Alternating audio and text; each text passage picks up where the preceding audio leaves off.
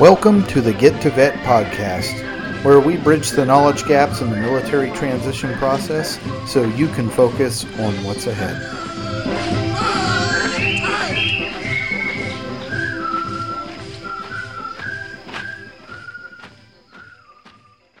Hey, Get to Vet listeners, this is Mike, and now for my personal disclaimer. Although I am active duty military, I'm not an official spokesperson of the United States Navy. Any of my views expressed on the Get to Vet podcast are based on my personal experience. Thanks for listening.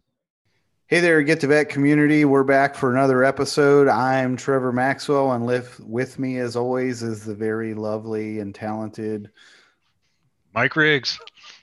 Hey, and with us today, we have a guest, a very special guest who's going to talk about something that I know a lot of you have questions about, Jonna Barker.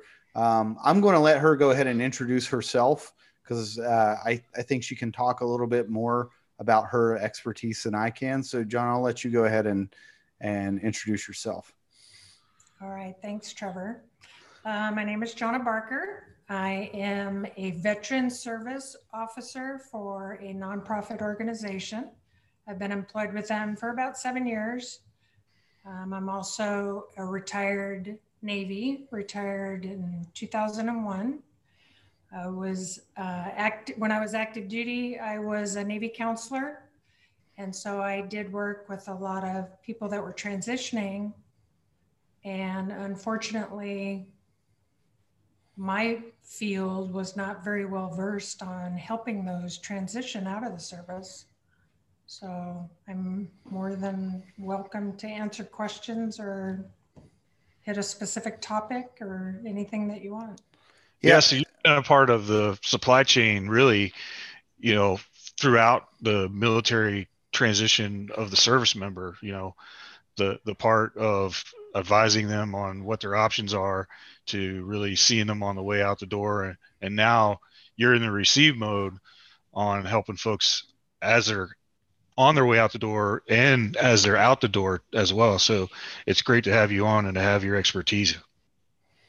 Thank you. And I take pride in trying to get out as much information that I had to learn the hard way, because there wasn't anybody that was very forthcoming with a lot of information, and trying to manipulate the VA system is very challenging. And so I strongly recommend everybody get involved with a veteran service organization that can help them with that process, because they know it the best and they know the processes and things like that. So. Yeah. And I know they talk about that in some of the official transition seminars, but kind of, I wanted to echo something that you said, because that was my own personal experience. When I put in my retirement stuff, I was the first retirement that our command career counselor had ever done before. And this guy had been around for, like 12 years. And he's like, well, I don't really know. I've never done one of these. And so I was like, oh, okay. So I guess you and me are going to learn together. But I think the VSO, the veteran service officers, those guys and gals are a tremendous resource because they have a ton of knowledge about that. I always kind of thought it was funny that the military kind of monopolizes the whole transition process. Like, they're the ones that are like, they own the transition education thing. And it's like, why is it like that? I know because technically you're still under their umbrella and their loving embrace and all, but I can't think of a worse organization to teach you how to transition out of the military than the military. So right. Could you talk a little bit, about your experiences as a VSO and maybe some of the things that you've seen that the official side of the house gets wrong? Well, when I transitioned out and went to my TAP class that they called it way back when, they were really focused on unemployment and disabilities.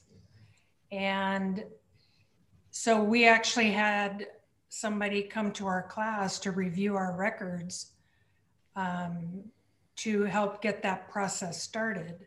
And I know that since then, the TGPS classes and the TRS classes have all changed to reemployment, and they focus a lot on resume writing and things like that. But they do tend to forget about us. Like when I first started, we were in classrooms giving presentations and briefings to those that were separating from the service.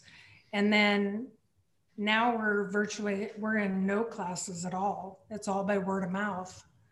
And so that's where I think the big breakdown is because they don't want to, because sometimes unemployment and disability is kind of a negative connotation to it.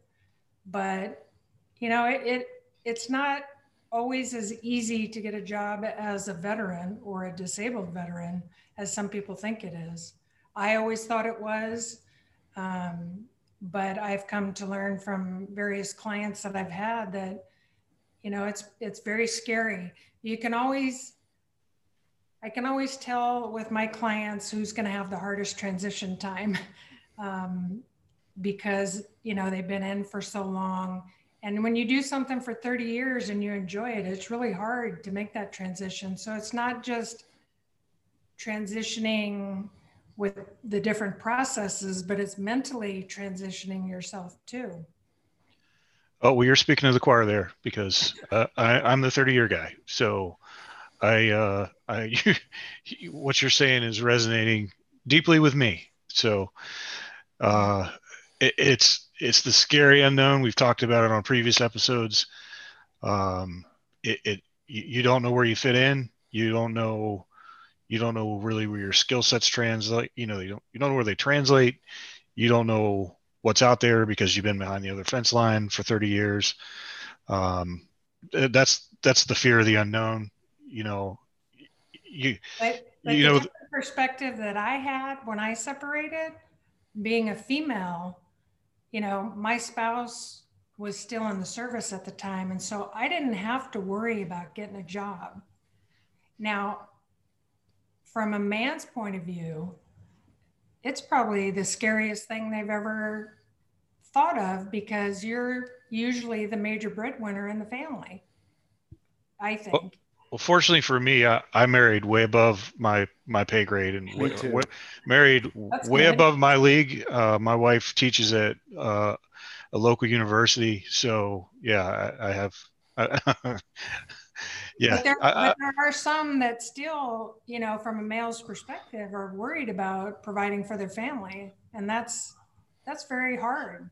I think it would be very difficult for the 20-year service member, the E7, who probably isn't looking at a robust disability, who's looking at maybe the 50% pension. Mm-hmm. And now how are they going to compensate for that BAH, BAS going away, the CPA going away, and those types of things? That's a huge delta in their income. So I'm not in that boat, but I can imagine if I was, that would be a whole different story. That's a whole different ballgame. And that's, that would be a lot, that'd be scary. Yeah, it is. I was going to say, what are some of the things that you see that are common amongst the people who do seem like they're really prepared and the people who don't seem like they're really prepared? I hate to pick out a specific branch of service, but I think the Marine Corps is the hardest for transitioning that I've seen. But it probably depends on the length of time that they're allowed for their transition. Because when you're on board a ship or you're at a command where the up tempo is extremely high, they don't give you time to do that transition. And, you try to get a little bit of things done here and there, but the whole mental piece is very stressful for them because, back when I retired, they didn't have the Skill Bridge program. I think that's an awesome thing for people to be doing now. Special Warfare has an awesome transition program that they have built up. And I wish Big Navy would kind of mirror that. I know EOD has started to, but I hear there's some funding issues, but I mean, they're on the right track. But, you know, I think it needs to be on a bigger scale because Special Warfare has their own people that they've hired to help them with their transition. And they hit pretty much every piece of it, you know, the reviewing of the records, forwarding them up to people that can help them with their claims. Also, you know, once they do finish up getting their disability rating, then they, you know, if they've got combat injuries, they can apply for that CRSC program. And so Special Warfare has people that actually help them do that. So. Yeah, I know that's a big one. And we actually, the last episode we recorded, we dove into that in depth, I think pretty well. And so some of those programs you're talking about too, a lot of those, some of those, like the one I'm associated with, the Honor Foundation, I do coaching there. And that's an awesome program. You know, that's also funded by nonprofits. It was started by the Navy. You know, the Navy SEAL Foundation had a big part in getting that up and running. And, you know, it's an awesome program. Mike's going to do it here pretty soon. You know, I've been working with them for a few years now. But the problem is their capacity is extremely limited. Like, you know, what is it? Something like 200,000 people a year get out of the military. Yep. You know, I think the Honor Foundation does 2 or 3 cohorts of 30 people a year per campus, and there's 3 campuses right now. So, wow. You know, they don't have the capacity to fill all those spots. But, you know, it's a time thing too, right? I think that's another issue that a lot of people face is in the you know, some of the higher tiered or communities or whatever, special types of communities, the chain of command there is a little more willing to give you a wiggle room for that stuff. But I could see that because I was on a ship a long time ago and I knew some guys that were retiring, and you know, that guy was at work every day with all of us, and, you know, from morning quarters until Liberty call. Well, when I retired from the service, my last command was TPU. And so the transient personnel unit. So I was the NC there. And my retention rate was extremely high, but it was only high because when the ships would send them over to TPU to complete their process of getting out because of the ship's schedule, I would hit them up and say, hey, have you ever been to a sea school? What can I do to get you to reenlist? And they've been trying to get to these different schools or to go out for SEAL training or to go to EOD school or whatever, but the ships just won't let them go because they don't have a replacement. And so I would always pick up the phone, and because they were in that limbo status, I was able to get them orders to a sea school, or I think I sent 12 guys to BUDS training, but of course none of them made it, but at least they were given an opportunity, you know? Yeah. Yeah. Well, it's tough too. And I had a conversation a while back with a guy we're going to try to get on the show eventually. He worked in the Army's transition program, and, you know, we've said this before, like, we understand, you know, they can't be the everything when it comes to transition, right? Really, I kind of feel like the military's focus should be on their mission at hand. And so really what we try to do here is enhance kind of the efforts that they're doing right now, and dig a little deeper into some of the stuff that they only hit the wave tops on with the transition programs. So, you know, it's tough to cover everything in a week, which is what they get. And I don't even know, Mike, how was that program set up? Because I know it's been a few years since I went through it, and they changed it a lot. The classes that I went to probably took 2.5 days, I think, and it was all online, thanks to COVID. But yeah, Yeah. it was about, for me, for what my career counselor signed me up for, was about 2.5 days, maybe slightly. It wasn't a full 3, I don't think. So Yeah. See, when I went through, they had the first day where they talk about some of your benefits, and they tell you to come in and do a budget and all this stuff.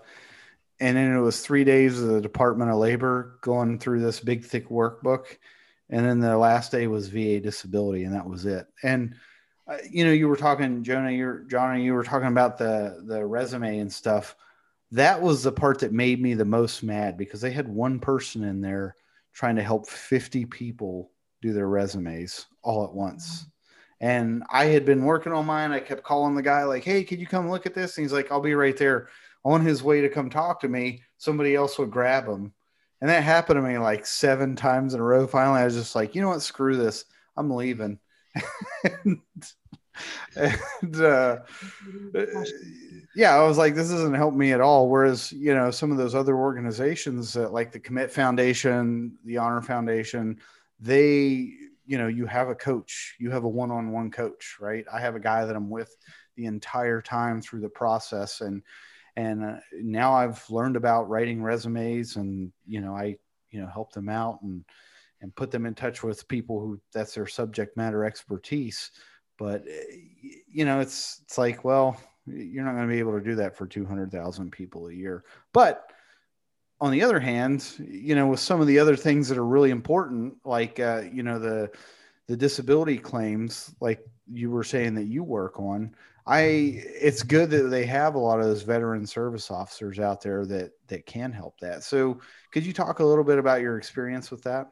I mean, I can just tell you kind of the process and when the best time to get started with it. So a person can file a claim as early as 180 days prior to their separation date, not the terminal leave date, but the separation date. And so we always encourage people to contact a veteran service organization a little bit before that, so you know what you have to get together, because there are a lot of forms that you have to fill out. There's a lot of records that you're going to have to get.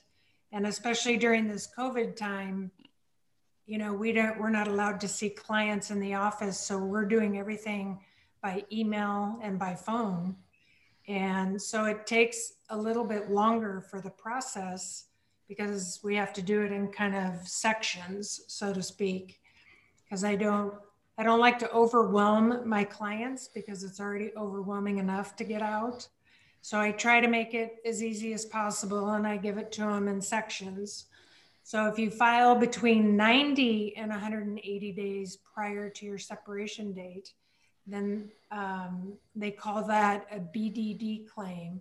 And what that does is allows the VA to work on your claim while you're still on active duty, with the hopes for it to be complete 30 days after date of discharge. That's not mandatory though, but that's what they try to shoot for. And was very accurate prior COVID. A lot of guys would, if they started at the 180 day mark, a lot of my clients were getting rated right at retirement or separation date.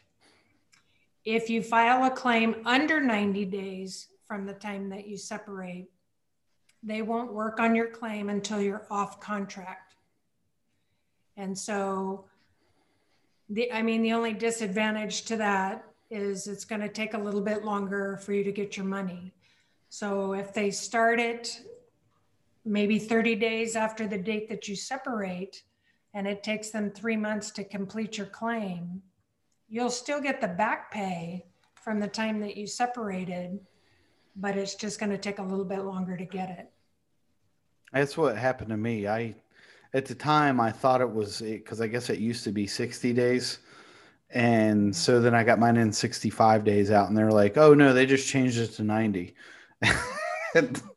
So I got all my appointments like a week after I retired. And then I think I got my rating, 4 months later. So it was nice.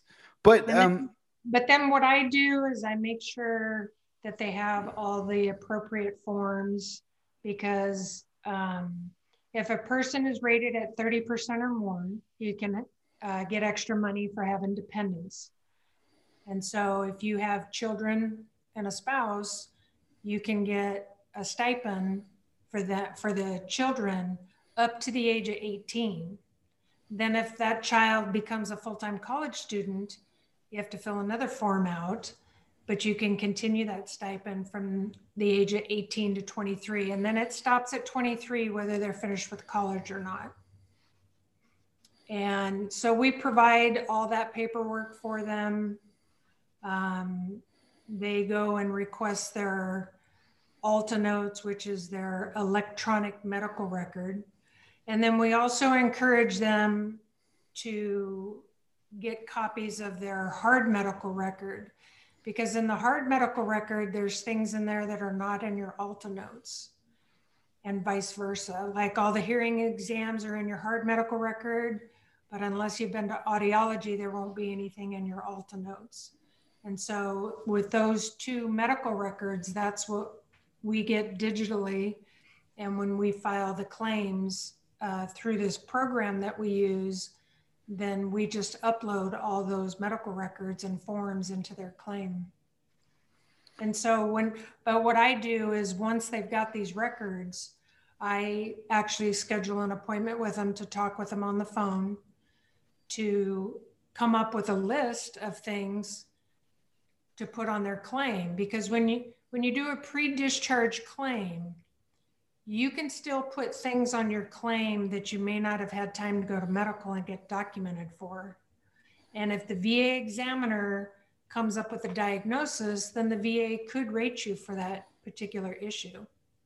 And so that's why I like to talk with them instead of just going off of what's in their record. And yeah, a quick note with that too, like a big one that a lot of people don't realize. Getting your Alta Notes and your medical record is one thing.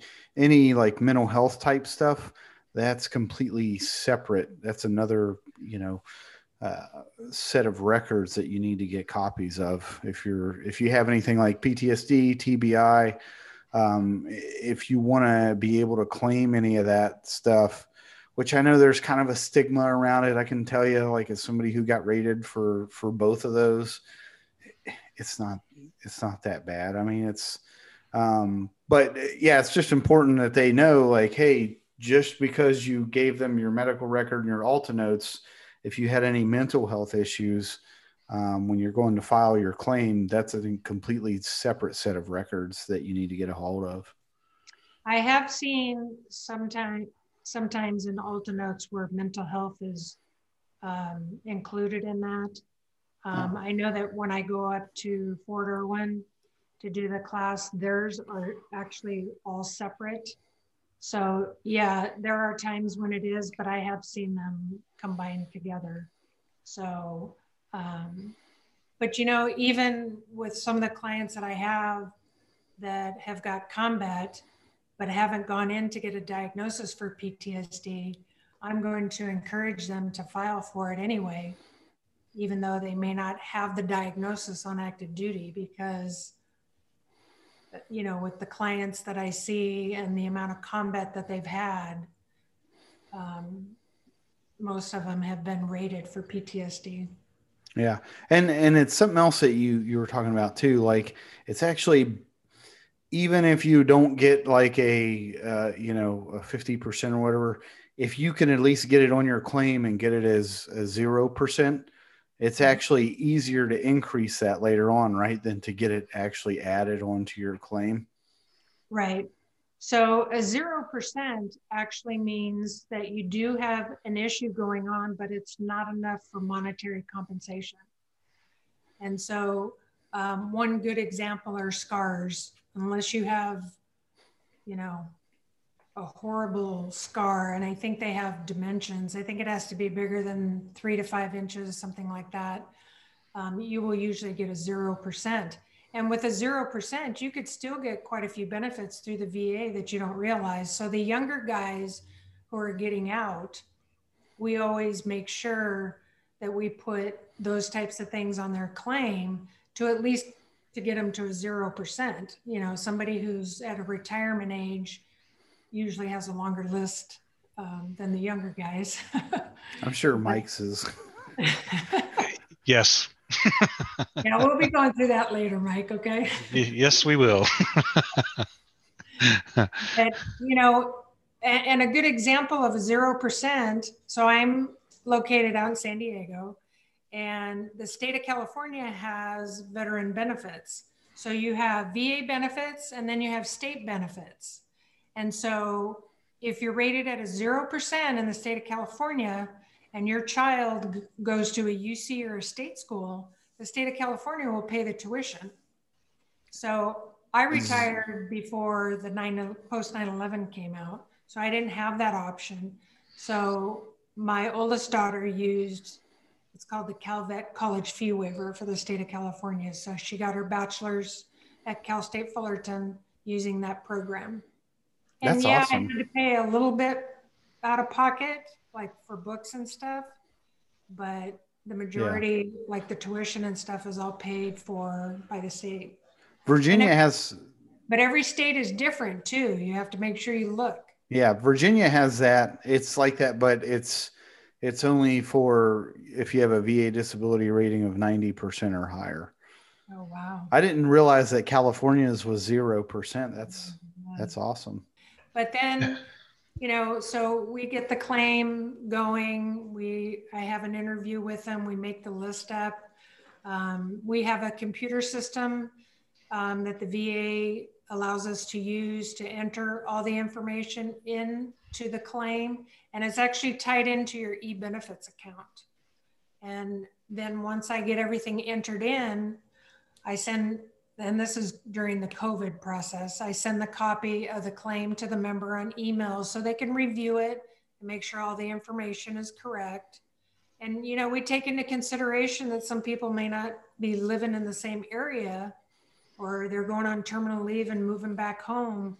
So we make sure they understand, and it's all a timing issue, because once we submit that claim, we usually give the VA about a 30-day period before the VA will contact the member to set up appointments to go to for all those items that are on the person's claim.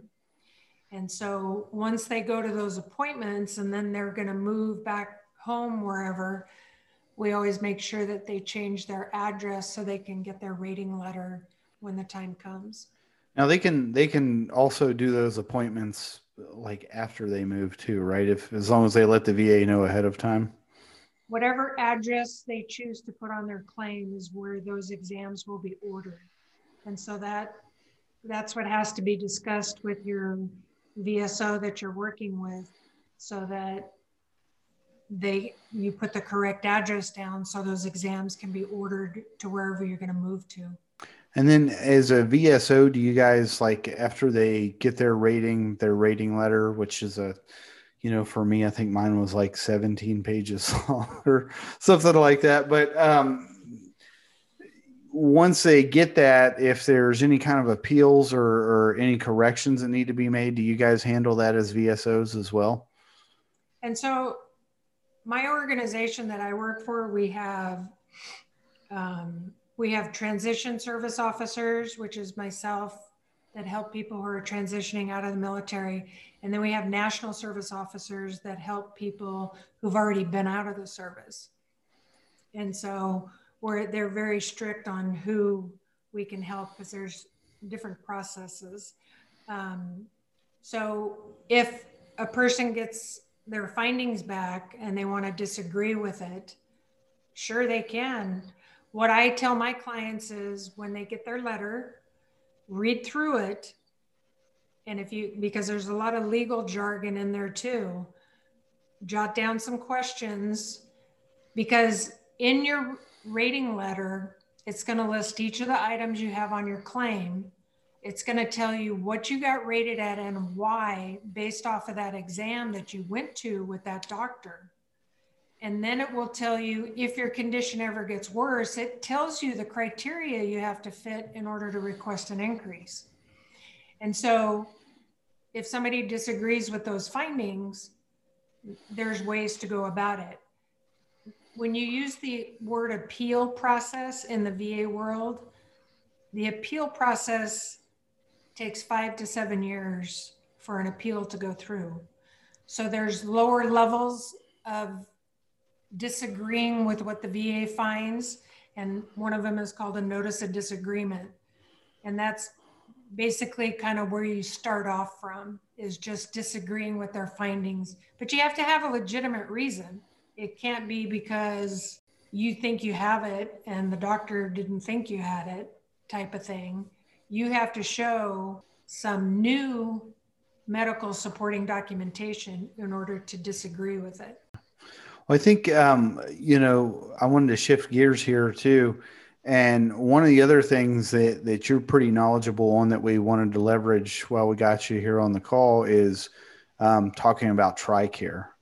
And so I know you've got some experience about that, but I'll let Mike kind of run this because he's going through the process right now. And I know he's got a ton of questions that he wants to ask about it. Yeah. In the transition seminar that we were talking about earlier, I was in the retiree class, and they love them to death. They do a great job. They do the best they can. There was not a TRICARE representative in the retirement class. Wow. None. We were given a name and a phone number of a great lady to call, which I think falls far short of what should be expected out of a retiree class. And there were E6s to at least O6s in that class. And so, and I bring up this point and why I think TRICARE is so near and dear, because I have several, friends that have they've been retired for years. And I've had a few of them tell me, just in conversation, Mike, if I had to give up one or the other, my pension or my medical care, I would give up my pension before I would give up my medical care. That's how important it is. That was how it was important. It was conveyed to me out in the civilian world, and that's, it kind of floored me, the lack of importance that was put on that piece. And I worked up on Capitol Hill last year, and just how much, even in the defense side that I worked on in my portfolio, how much medical stuff kept coming up over and over and over again on that side. And it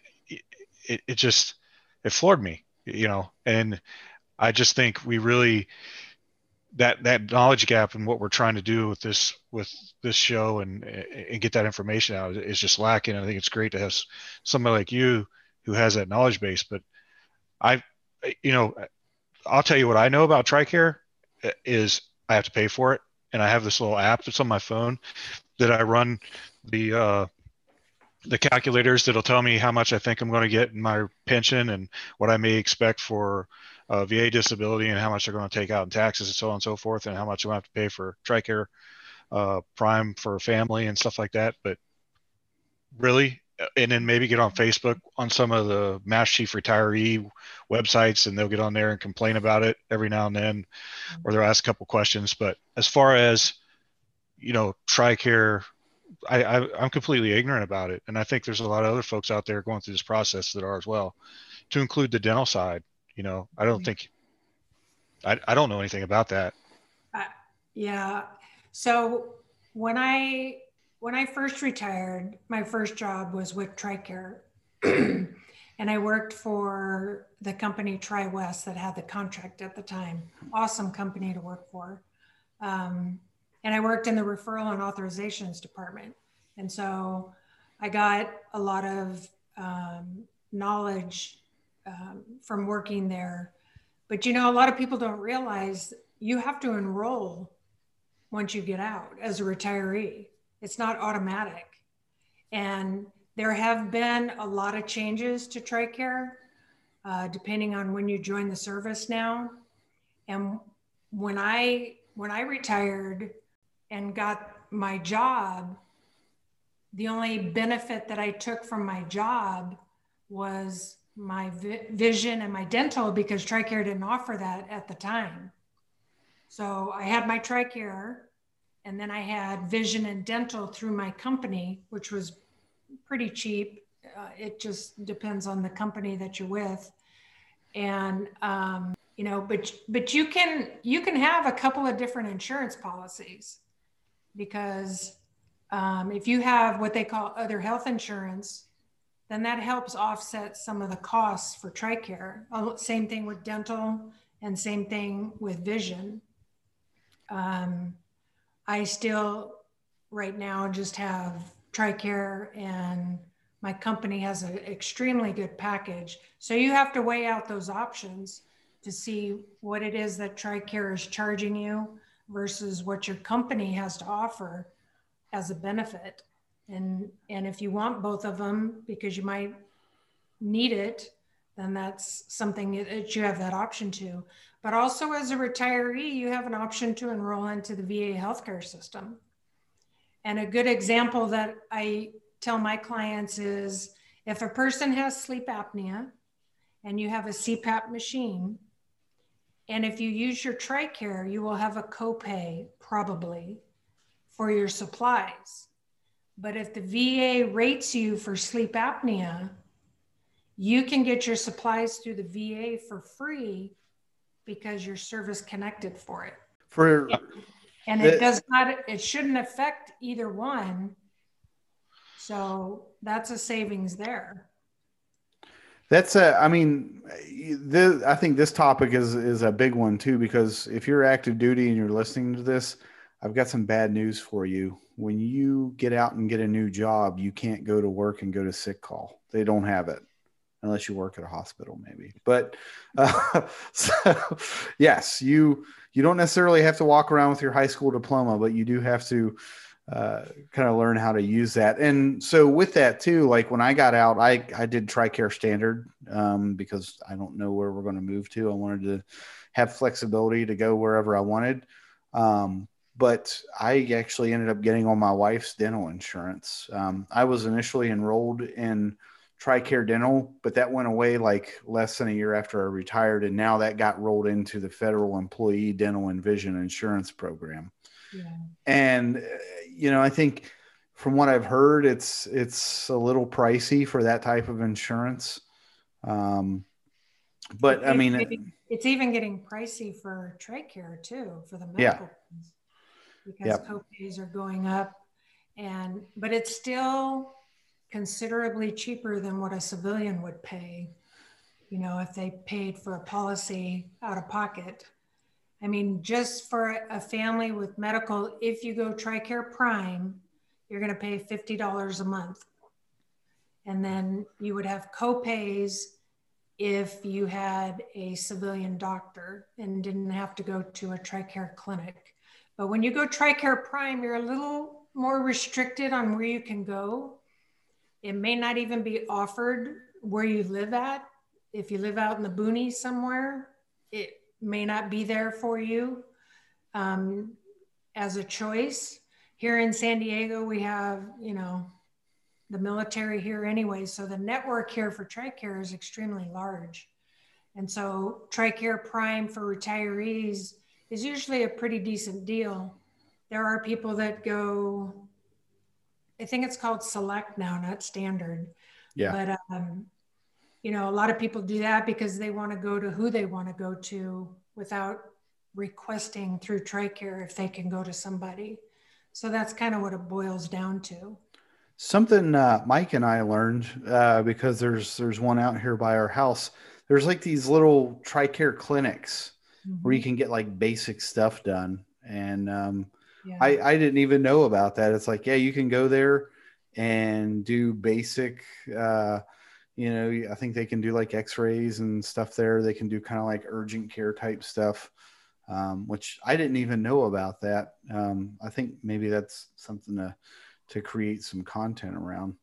Yeah, I didn't know about it until I rode my bike by it, and it's in this building.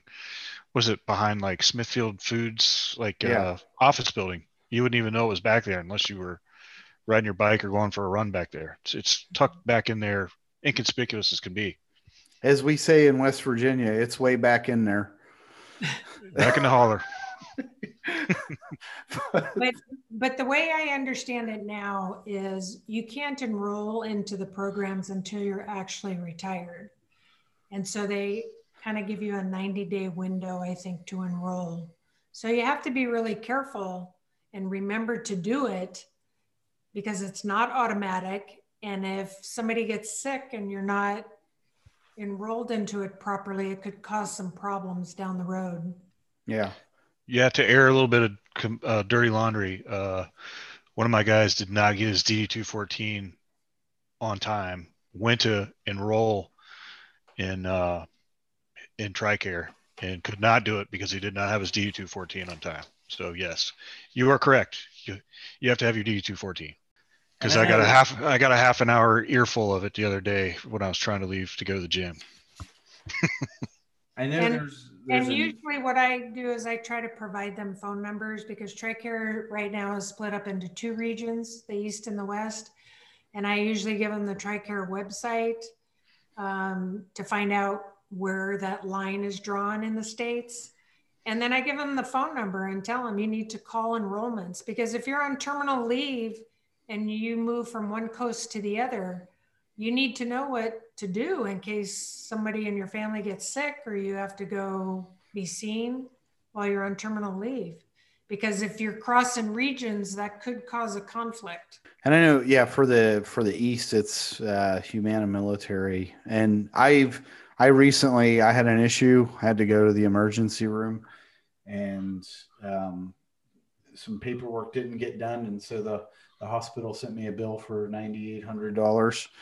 But the portal is actually really easy to use. It's pretty intuitive. The customer service, it's not bad, or I haven't had a bad experience with it, and they were pretty quick. Like, I told them the issue, and they said, okay, well, send us this form via secure message and we'll look at it. And they got back to me within a couple of days. They said, we're reviewing it right now.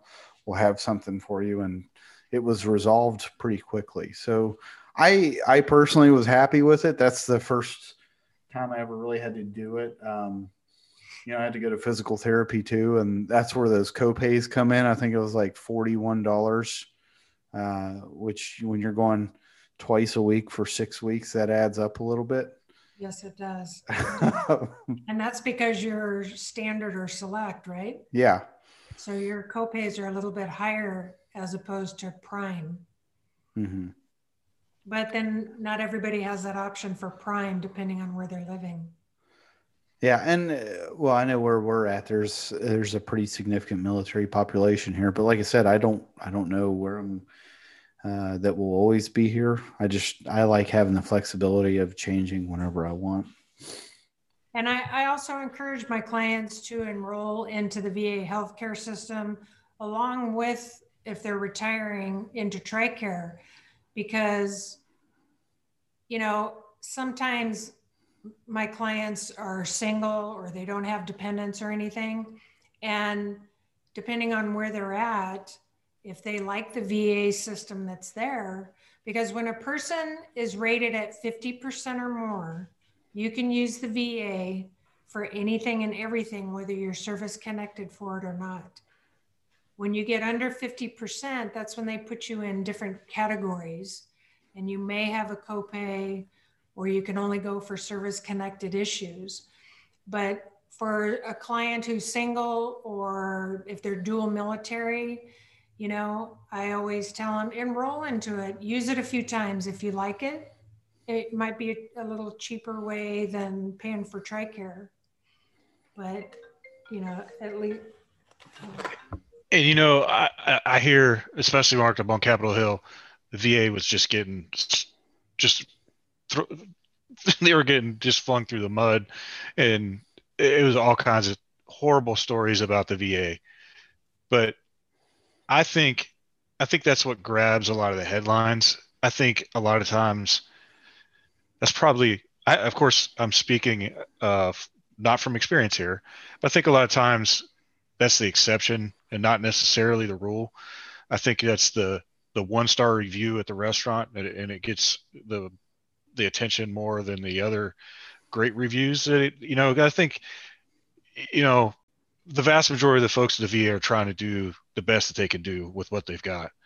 And I think most most of the folks that I've talked to that I know personally that go to the VA have really good experiences at the VA. Yeah. And you're gonna hear the ones or twos. I think it's just human nature when you hear that one bad experience. That's the one that sticks with us psychologically, that sticks in our mind. But I can still, think of folks many times that have talked to me about, oh, I go to the VA all the time. They're awesome.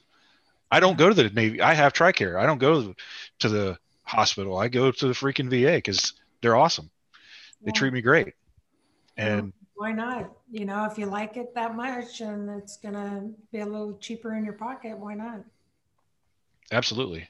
And then I think it's great. You bring up a great point, but by the time you have, the VA side, and you could have the TRICARE side, and then, like our cases, you have your spouse, and they have their insurance. I mean, it doesn't hurt to have all your bases covered, especially, a lot of those things people don't realize when they retire, about the benefits, and, because I end up telling my clients all the facts and then let them make the decision based on their personal, situation. And, one example is, about disabilities. I can't stress enough that your disabilities are private. And in the civilian world, although it's against the law to use it against you, if there's knowledge, they will find a way to possibly get rid of you. And so you need to be careful. There's companies out there that get kickbacks for hiring disabled veterans, but they cannot ask you what your disabilities are. That's against the law. They can ask you, I think I saw on one application, it said, do you have any of the following disabilities? And there must have been about 25 things listed in there. And it was a yes or no question. And if they try to ask you during the interview process, you need to understand, you don't have to tell them. Once a person is hired with a company for 1 year, then they have a thing called the Family Medical Leave Act. And I'll give you an example. Let's say you suffer from migraines a lot and you have to call in sick a lot, and you've exhausted all your, we call it PTO in the civilian world, personal time off or sick time, and you don't have any more left. If you've been employed with this employer for a year, you can apply for this FMLA. And what that does is it gives you job protection from your medical issues. And so they'll make you use your PTO first, but if you got to call in sick again and you don't have any, then you can go in a non-pay status, but they can't fire you because of that. And so it's job protection. And that's usually handled, that's usually handled with the employee and the HR department, and very seldom are the supervisors informed of the specifics. I mean, you have to know if that person is using their FMLA if they call in sick, because they actually give you 12 weeks a year, calendar year, in addition to whatever you accrue for your personal time off at that company. And so, a lot of clients I have PTSD. And so, that's not something that you really want to advertise. But if you're having a bad day and you're not able to get to work because of it, there's other avenues that are in place for these guys to protect them so they can hold a job down, because that's what needs to happen. If a person is not able to hold a job down due to one of the disabilities that the VA has rated them for, then they do have programs within the VA. It's called individual unemployability. And so if a person has a rating of less than 100%, I think the criteria is a 60 on one item and a 40 on the other, something like that. Then they may want to apply for this individual unemployability because they're not able to hold a job down due to their mental health issues or due to their chronic back pain that they're experiencing.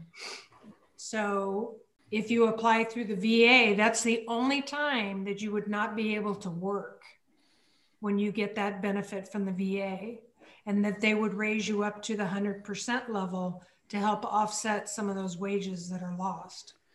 That's, go ahead. When a person is rated at 100%, you can still work out in the civilian community. I get that question a lot. But when you're using the benefit through the VA called the individual unemployability, that's where you're not allowed to work. That I was just about to say that there's actually 3 different types of 100%. But like you were saying, the individual unemployability, there's the 100% where you may still have to go back and be reevaluated from time to time to make sure that those are still an issue. And then there's what I got, which is the 100% permanent and total, which is, hey, you're permanent and total. You don't have to be reevaluated for any of this stuff. Like, that's it. Yeah, because I've had that question a lot. People say, well, I heard if you got 100%, you can't work anymore. And yeah, I heard that too. I don't know. That's not true. One other thing that I wanted to hit on, I don't need to back. Oh, what's up, Mike? Well, I've heard the urban legend as well. Watch out. Don't mess around trying to get 100% because you're going to get the 100% permanent total unemployable and you're never going to be able to work again. I've had that. I had that urban legend when I was at EOD school. Yeah. I had one of my staff members tell me that. He was a retired staff member. He's like, oh, you better watch yourself. You better watch yourself. You're going to get that and you're not going to be able to go get a job. I'm like, come on. Are you sure about that? Oh, yeah. Yep. And it's just the C lawyer. It's just, so we got to get that record straight. Yep. And so I wanted to backpedal a little bit there when you were talking about getting into the VA healthcare system. One of probably the most important things that I deal with a lot, because I work, I work as a financial advisor, like in my actual job, if you want to call it that. But, we look at like things like life insurance and some of the benefits that can come with some of these policies. One of the big ones that people deal with in the insurance industry is long-term care. Because it's no secret that is one of the big things that's bankrupting a lot of older people nowadays, is the cost of long-term care. And if anything, getting into the VA medical system just for that as a, potential safeguard for, making sure you don't break the bank when you're older, because I could spend a lot of time talking about this stuff. I'm not going to go down the rabbit hole because we'll be on here for another hour and a half. But it's one of those really important things to look at and say, hey, yes, I feel great right now. I'm fine. I can go out and bench press a lot of weight, and I can't run anymore. I can walk really far, but just because I feel this good now doesn't mean I'm going to feel that way 10 or 20 or 30 years from now. And, a lot of people there's a lot of benefits through the VA, like aid in attendance if somebody becomes incapacitated. And that's why it's really important to have a veteran service organization to help you understand those things.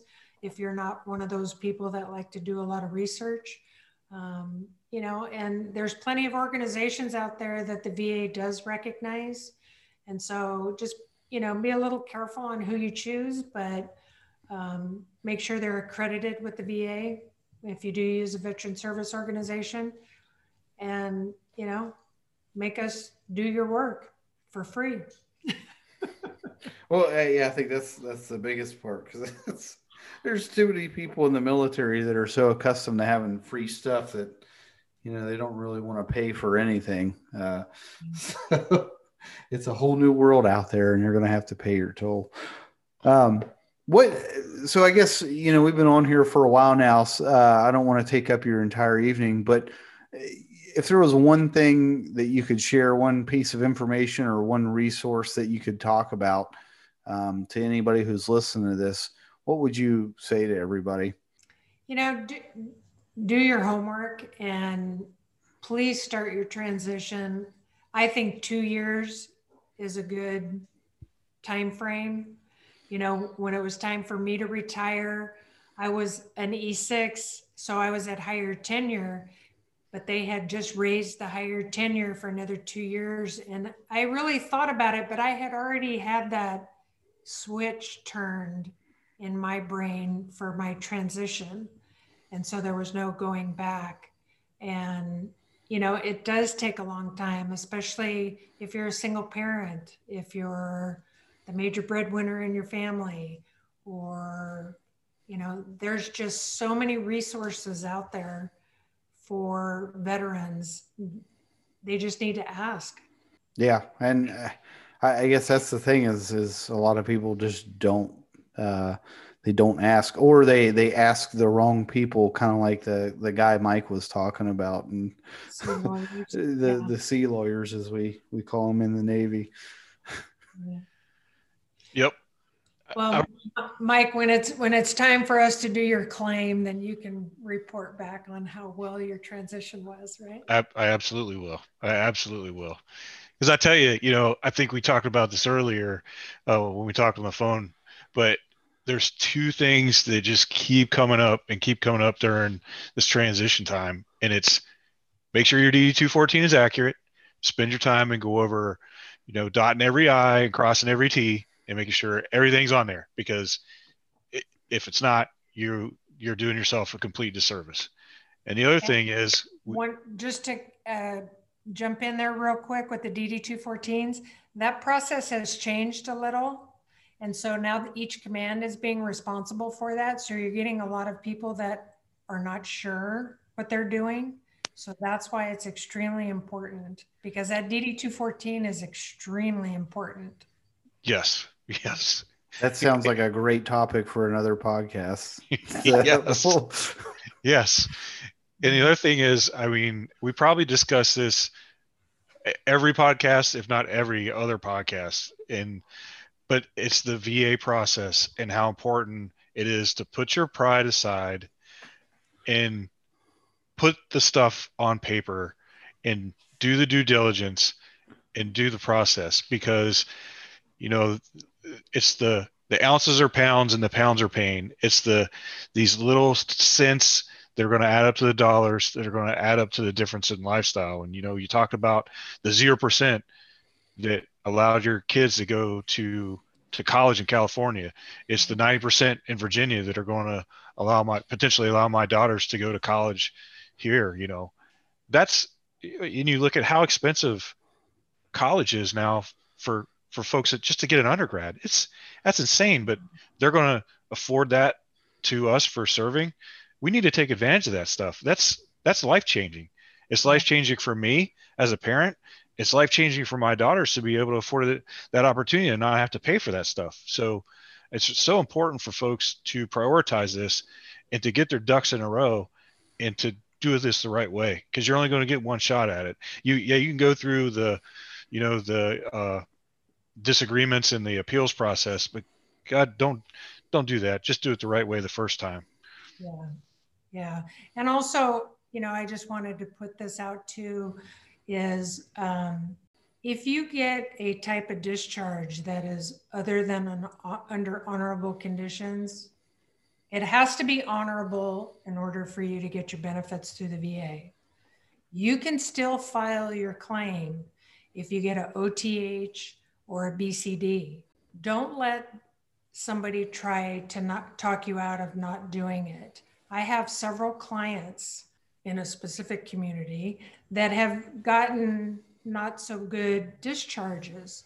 And the way the VA looks at it is, if a person's been in for 10 years and got in some trouble and ended up getting an OTH, as long as he's got a period of good conduct the VA will take that under consideration, and the VA can upgrade, just in the VA eyes, the type of discharge for this veteran to get some benefits.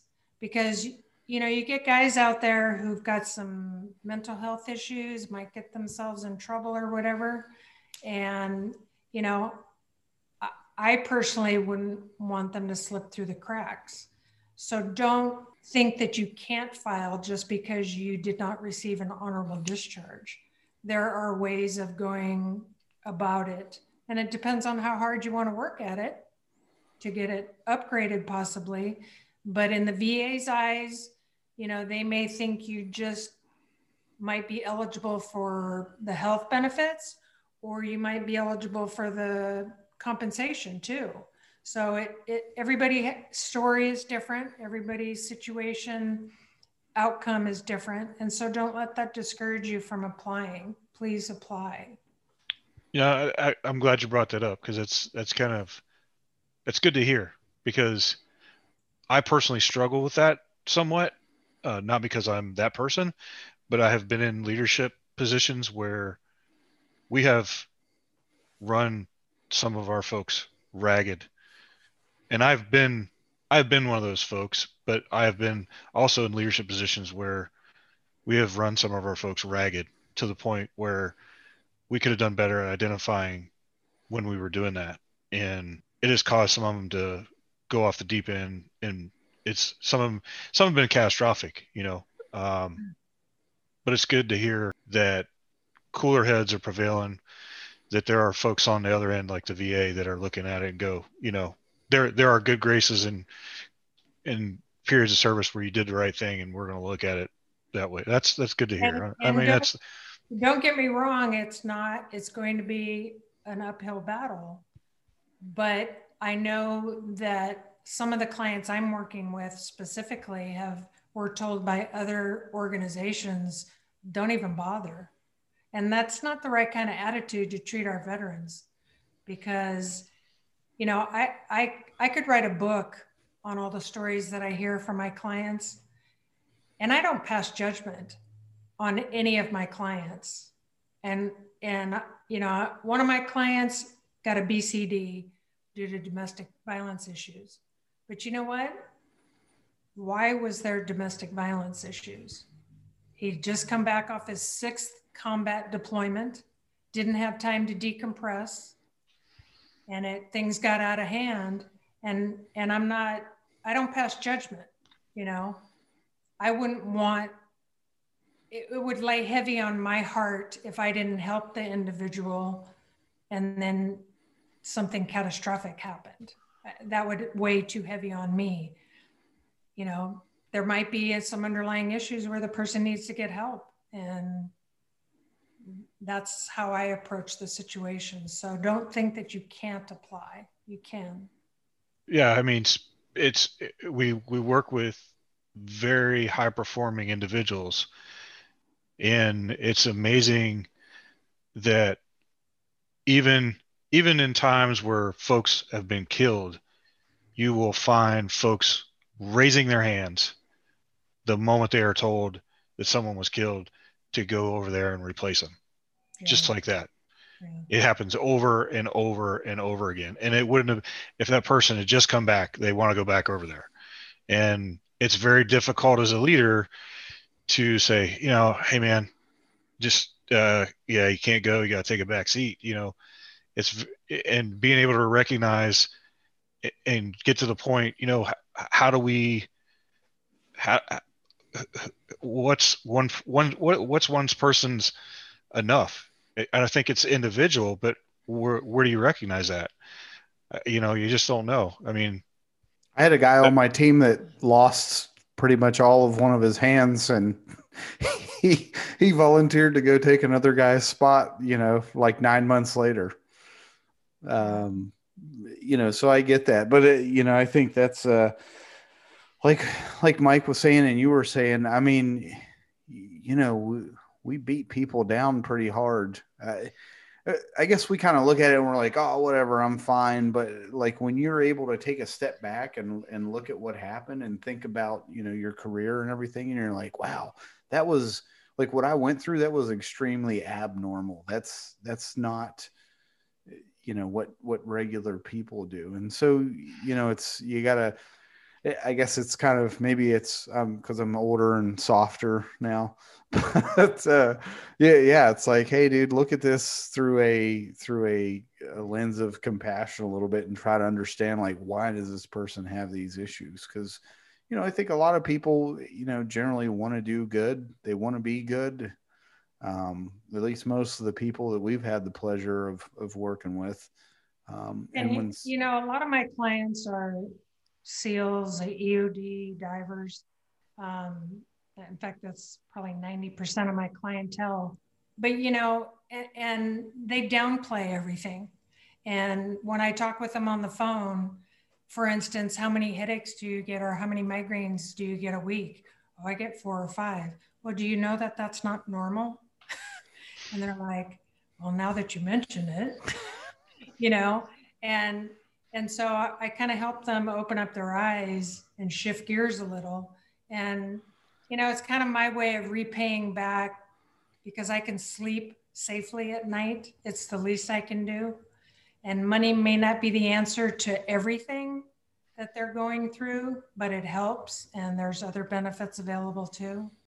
Well, John, that's the same attitude. Yeah, we appreciate what you're doing. I mean, I think that's an awesome thing, and I'm glad that we have people like you out there helping out other transitioning service members. And we look forward to speaking with you again, because I know you've got a wealth of knowledge that I think I would definitely like to share more of it with the people that listen to this podcast. Okay, sure, anytime. All Thanks right. for coming on. Really appreciate the talk. I think it's such an important topic. Yep. Hey, Jonna Barker, everyone. I'm sure we'll have her on again. Anything else that you want to say before we get off here? No, just thanks for having me. No, go Navy or anything. All right. Well, thanks a lot, Jonna. All right. Thanks. Thank you for listening to the Get to Vet podcast. Make sure you subscribe to our channel and follow us on LinkedIn. If you'd like to come on the show, email us at Mike or Trevor at gettovet.net. That's get2vet.net, and let us help you get to vet.